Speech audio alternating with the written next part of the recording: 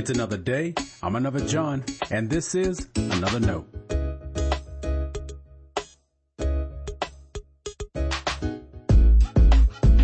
Today's edition of Another Note is titled Big Whoop. Our scripture reference today is 1 John chapter 3, verses 10 through 16. As always, may the Lord add His blessing to the reading and hearing of His holy word.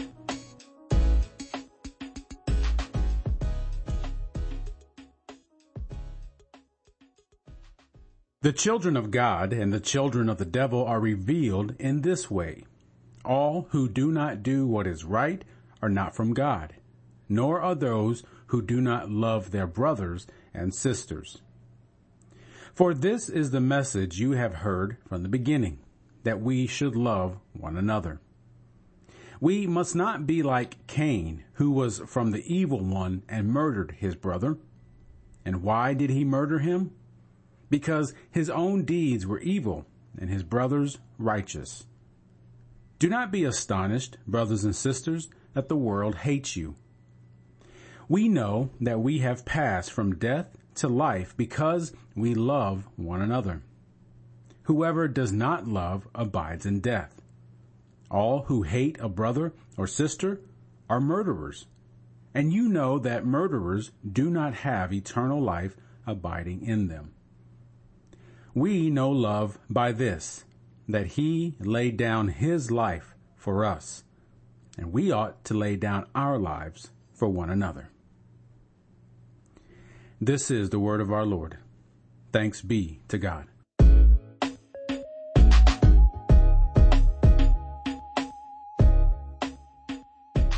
Can you love someone you hate?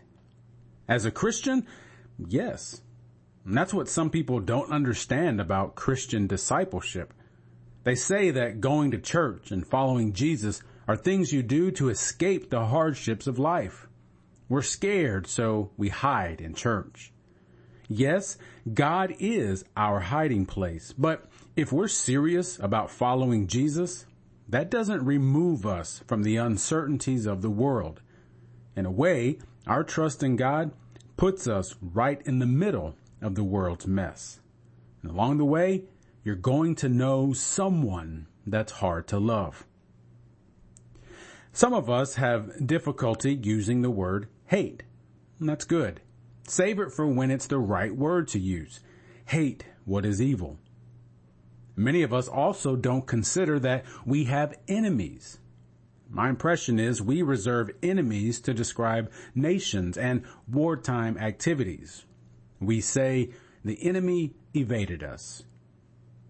But one definition of enemy is a person who is actively opposed or hostile to someone or something. The word comes from the Latin inimicus, meaning not friend. And I bet that sounds more like a few people you have known, even in church. So what's our response to those people?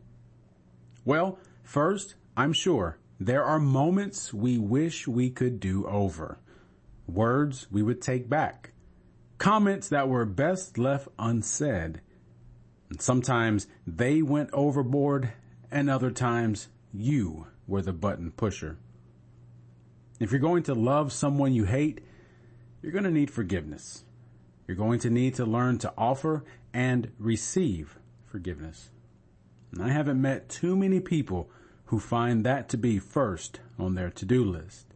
It's almost like it's kind of a hard thing to do. It is. And other people may find it best to return hate with hate. But the Christian heart cannot be comfortable with that. Blessed are the peacemakers and the ones who turn the other cheek.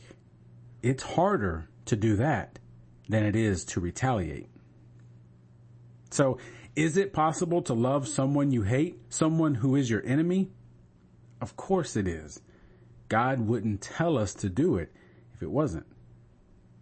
Knowing that God calls us to love our enemies and that it's possible to do, there are a few better questions to ask. What makes loving enemies so difficult to do?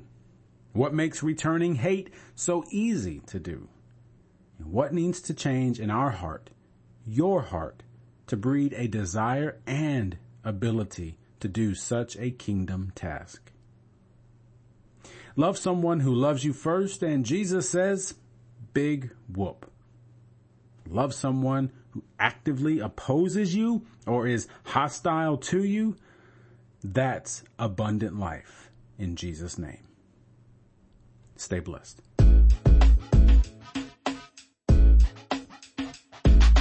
Thanks for always supporting Another Note. This is our daily devotional.